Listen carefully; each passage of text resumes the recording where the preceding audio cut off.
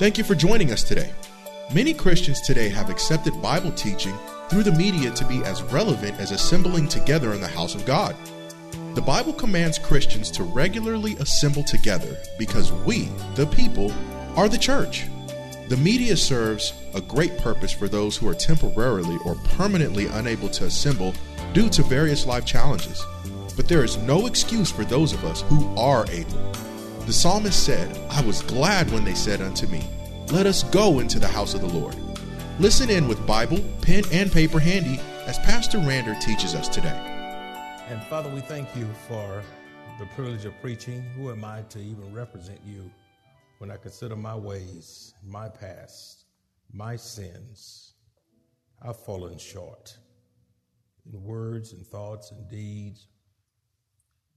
Do not even deserve to stand here, but solely by your grace.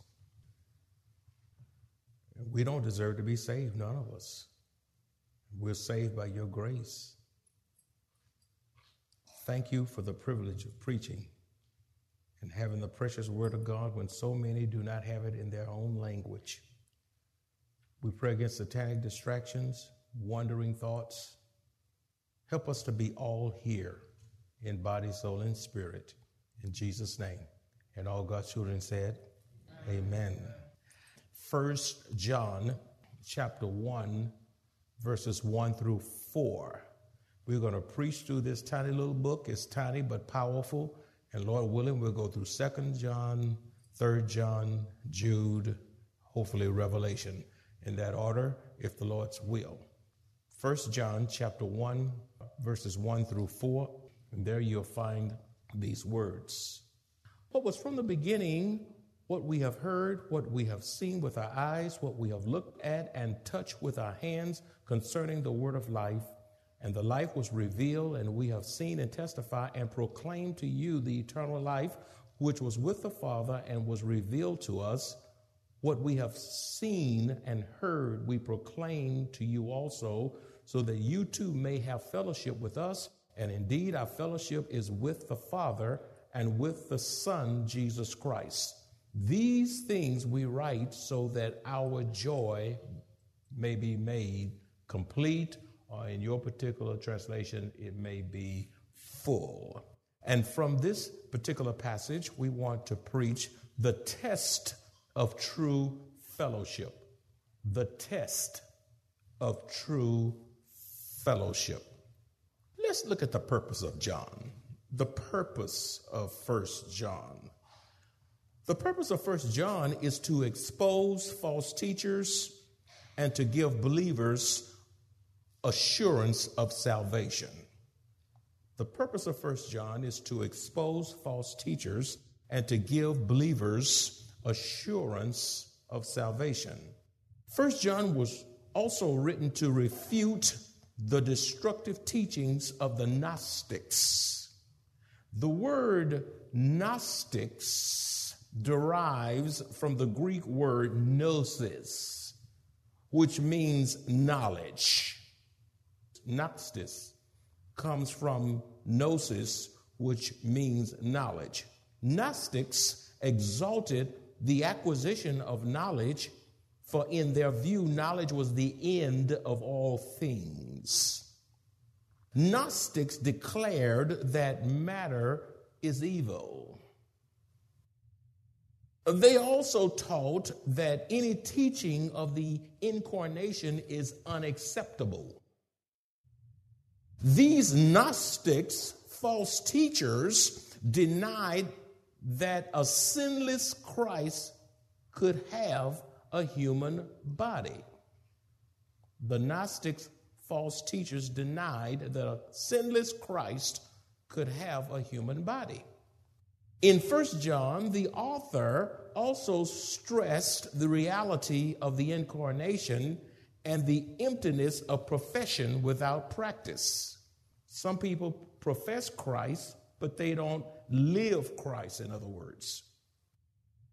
And then in 1 John, you have a word that you hear often, even in our society. It's called Antichrist. Antichrist means against Christ or instead of Christ. It means against Christ or instead of Christ. Antichrists are adversaries of Christ who oppose him. They hate Christ. They oppose him. They are deceivers who deny the Father, God the Father, and God the Son. They deny God the Father and God the Son. They also deny that Jesus is the Messiah and that he came in human flesh. These antichrists fail the three tests of righteous living. What are they? They fail the test of love for the brethren. They fail the test of belief that Jesus is the Christ and that Jesus is the incarnate God-man. Allow me to reiterate, because I know you're writing. These antichrists fail the three tests of righteous living, which are love for the brethren, belief that Jesus is the Christ, and that Jesus is the incarnate God-man. The major theme of 1 John is fellowship with God. The theme of this book, this first book, 1 John, is fellowship with God. John desired for his readers to have assurance of the indwelling Christ through the abiding relationship with him. John desired for his readers to have assurance of the indwelling Christ through their abiding relationship with him. 1 John chapter 2, verse 28 says, "And now, little children, abide in him, so that when he appears, we may have confidence and not shrink away from him in shame at his coming." What gives us as believers confidence and reassures our faith is looking for the imminent return of the Lord Jesus Christ. That should give us confidence. That should reassure us. When was the last time you got excited that the Lord is coming soon? I had a T-shirt on yesterday in a restaurant, and one of the servers was looking at it, and he says, "Wow, I believe he's coming soon, but I don't know if I'm so ready." And I say, well, we need to be ready because he's coming soon. Beloved, you must first believe in Christ and live in a state of readiness before you can look forward to his return. You must first believe in Christ and live in a state of what? Readiness before you can look forward to his return. You say, well, I'm looking forward to his return. Are there some scriptures as it relates to the return of Christ? Well, there sure are. Here are some scriptures to alert you to the reality of our Lord's coming for his children. He's coming, and guess who he's coming for? He's coming for you. You say, me? If you're saved, he's coming for you. He's really coming for you. Say, me. If you're in Christ, you know him as your personal Savior, he's coming for you. Jesus is not coming for your school. He's not coming for your sports team. He's not coming for your money. He's not coming for your dog. He's coming for you. You. Yes, you. Let me give you some scriptures. John 14:3 says, "And if I go and prepare a place for you, I am coming again and will take you to myself." Jesus say, I'm going to take you to go with me, myself, so that where I am, there you will be also. You're going where he is. He's preparing a place for you, even as we are learning the word. He's preparing a place just for his children. Acts 1:11 says, "And they said, Men of Galilee, why do you stand looking into the sky?" Jesus had just departed from earth off Mount Olivet. "This Jesus who has been taken from you into heaven will come in the same way as you have watched him go into heaven." Another scripture, Titus chapter 2, verse 13 says, looking for the blessed hope and the appearing of the glory of our great God and Savior, Jesus Christ. Jesus Christ is a great God. He is the God. He is the Savior, the Lord Jesus Christ. And we are looking for his appearing. My mom told me before she went home to be with the Lord just a little while ago, she said, live each day like you're headed home to see Jesus. 1 John 3:2 says, beloved, now we are children of God, and it has not appeared as yet what we will be. We know that when he, Jesus, appears, we will be like him. Like who? Like Jesus. Because we will see him just as he is. Oh, he's coming back again. Are you ready? 1 Thessalonians chapter 4, verses 16 and 17 says, for the Lord himself will descend. That means heaven's up. You know, he's coming down. Heaven's up. Third heaven, up. The first heaven is where the birds fly. Yeah, the second heaven is the cosmos, the moon and the stars and the celestial sphere. Is the second heaven. The third heaven is above that. Is where God is. It's way, way, way, way, way up. 1 Thessalonians 4:16 says, for the Lord himself will descend, that means come down, from heaven with a shout, with the voice of an archangel and with the trumpet of God. And the dead in Christ will rise first. You have some loved ones who are saved, but they've died. They're with the Lord. And guess what? They're not lost. They're found. You know, we say we've lost our loved ones, but I want to tell you that they're not lost. That's right. That's right. And even if you don't know Christ, they're not lost either. We know where they are too. They're not lost. Unsaved folk are not lost, and saved folk are not lost. Yeah, I lost my sister. No, your sister, if saved, went home to be with Jesus. Huh? And oftentimes, let me just say this too. Oh, thank you, God. You just moved me all over the place. A lot of times we say, and I had to learn better too, so we in this together, okay? We're constantly growing. Let me give you a little tip. And when you learn something, don't judge others because you learn a little bit more. Handle knowledge humbly, okay? If your brother, sister, mother, father, grandmother, whomever are in the Lord, don't say, my mother passed away. No, she didn't pass away. Look how you're looking at me. She didn't pass away. That kind of indicates non-existence. She didn't pass away. She passed on. She passed on into heaven. On into heaven. Those who don't know Christ, they passed on into hell. They don't pass away anyway. There's never a moment in time when you cease to exist. There's an immaterial part of you, a part of your soul. Your soul spirit. The body goes to the grave. We say ashes to ashes, dust to dust, and we cover the body up. But that spirit soul, at the moment of death, long before the burial, that spirit soul has already gone to heaven instantaneously, or in hell instantaneously at that moment. At that moment.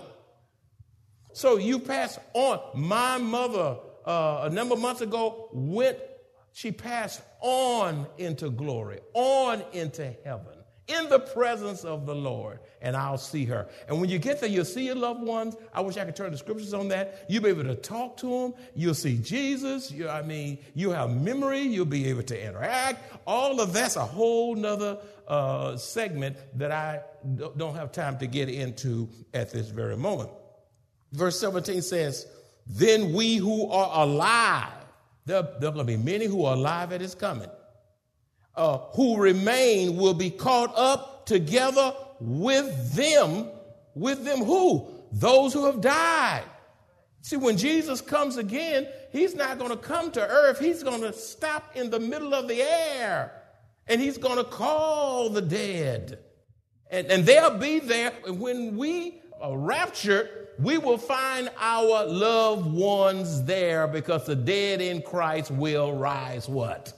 First. Look how y'all looking. This is exciting.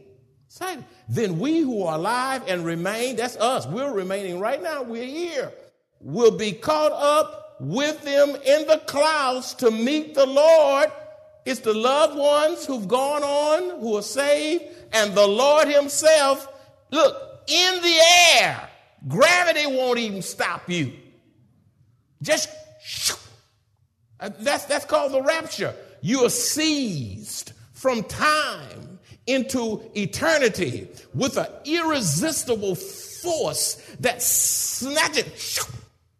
And before you can even blink an eye, you are already there with loved ones and with Christ. And you say, wow, look, there's earth. But who's care about earth? You're looking at Jesus now. And then he takes you to the third heaven, home. Home, where the wicked shall cease from troubling. Home, where the weary shall be at rest. Home, a place of no more dying, no more cremations, no more funeral homes, no more vaccines, no more viruses, no more blood pressure, no more devil, no more politics, no more media. Hallelujah to the Lamb of God. Home. Won't have to cry no more. The young man I talked to yesterday, when he saw my t-shirt, he said, I don't know if I'm ready to go right now. I said, listen, once you get there, you wish why you hadn't left sooner. The reason you want to stay here because you've never been there, but once you get there, you wonder why you want to stay here. I'm amazed by everybody. A lot of saints want to go to heaven, but they don't. You want to go to heaven, but you don't want to die. You either going to die, or God's going to just rapture you. I'm waiting. I'm walking. I'm sitting around here preaching.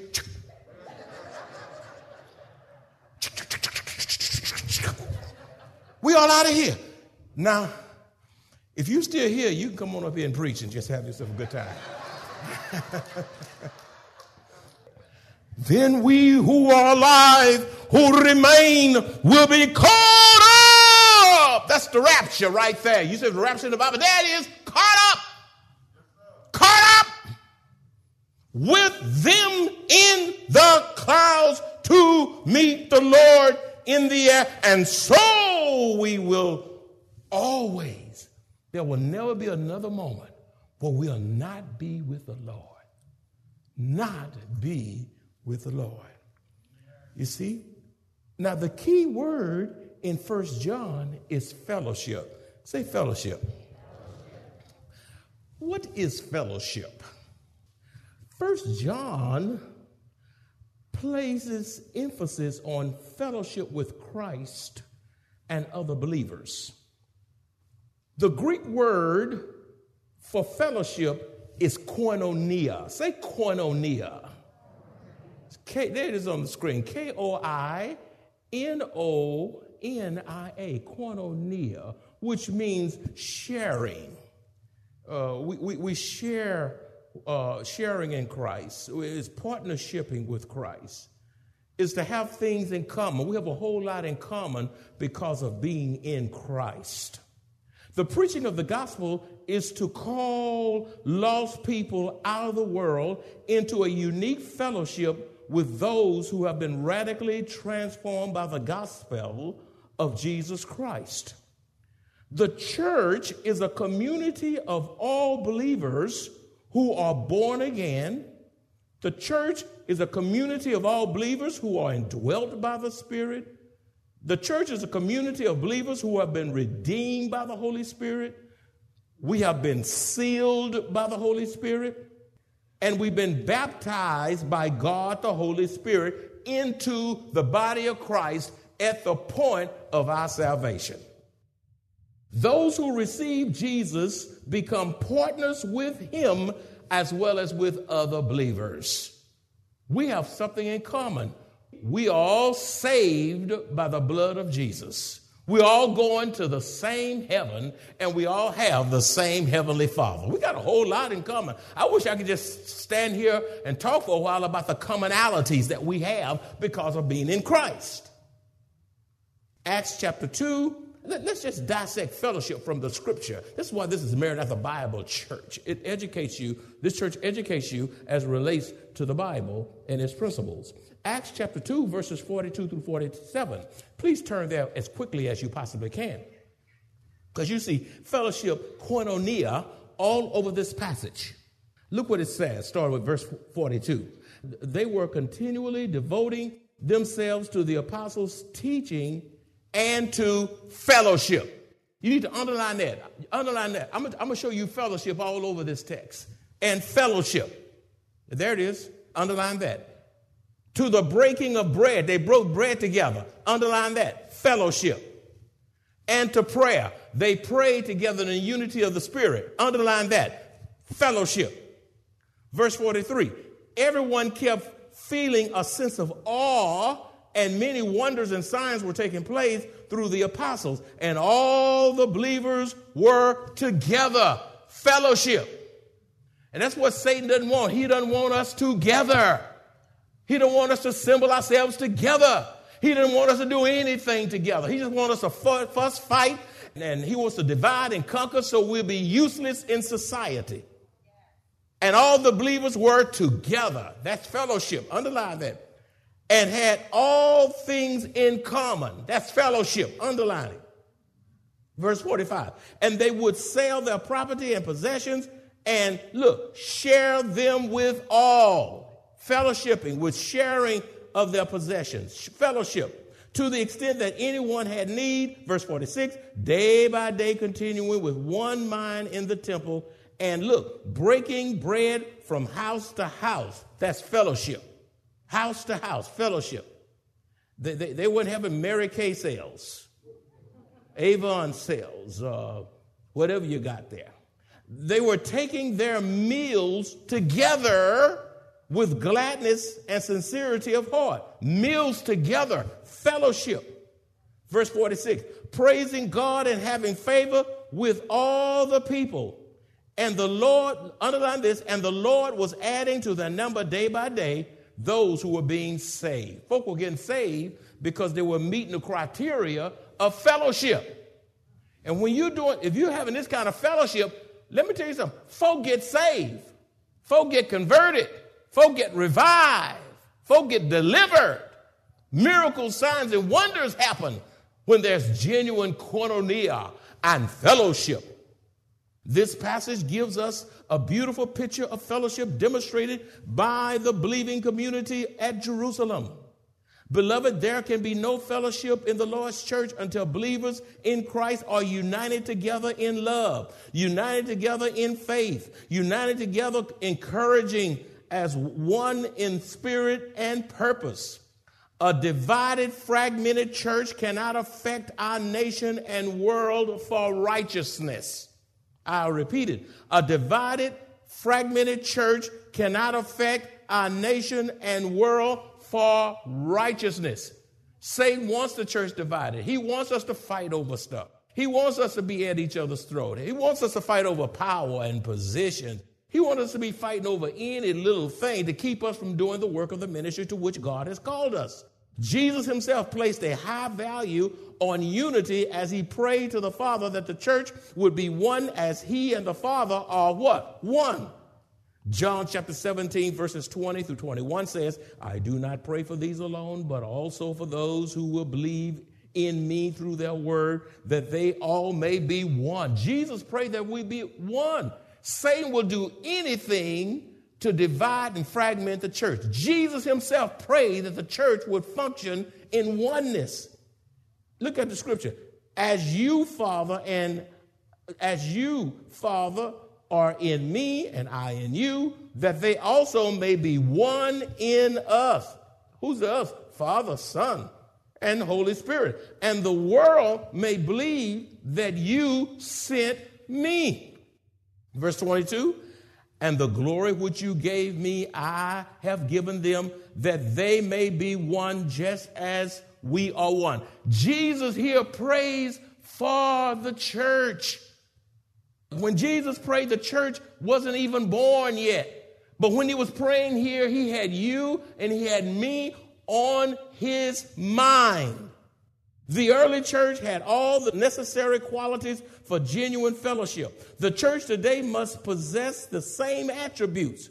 We must possess unity. We must possess sacrificial love. We must possess sound biblical teaching.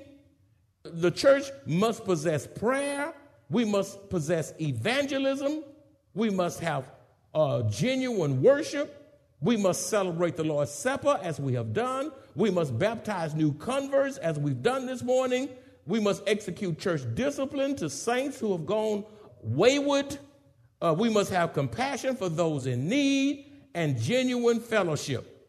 This causes the Holy Spirit to freely move in the church, which empowers her to do the work of the ministry to the glory of God.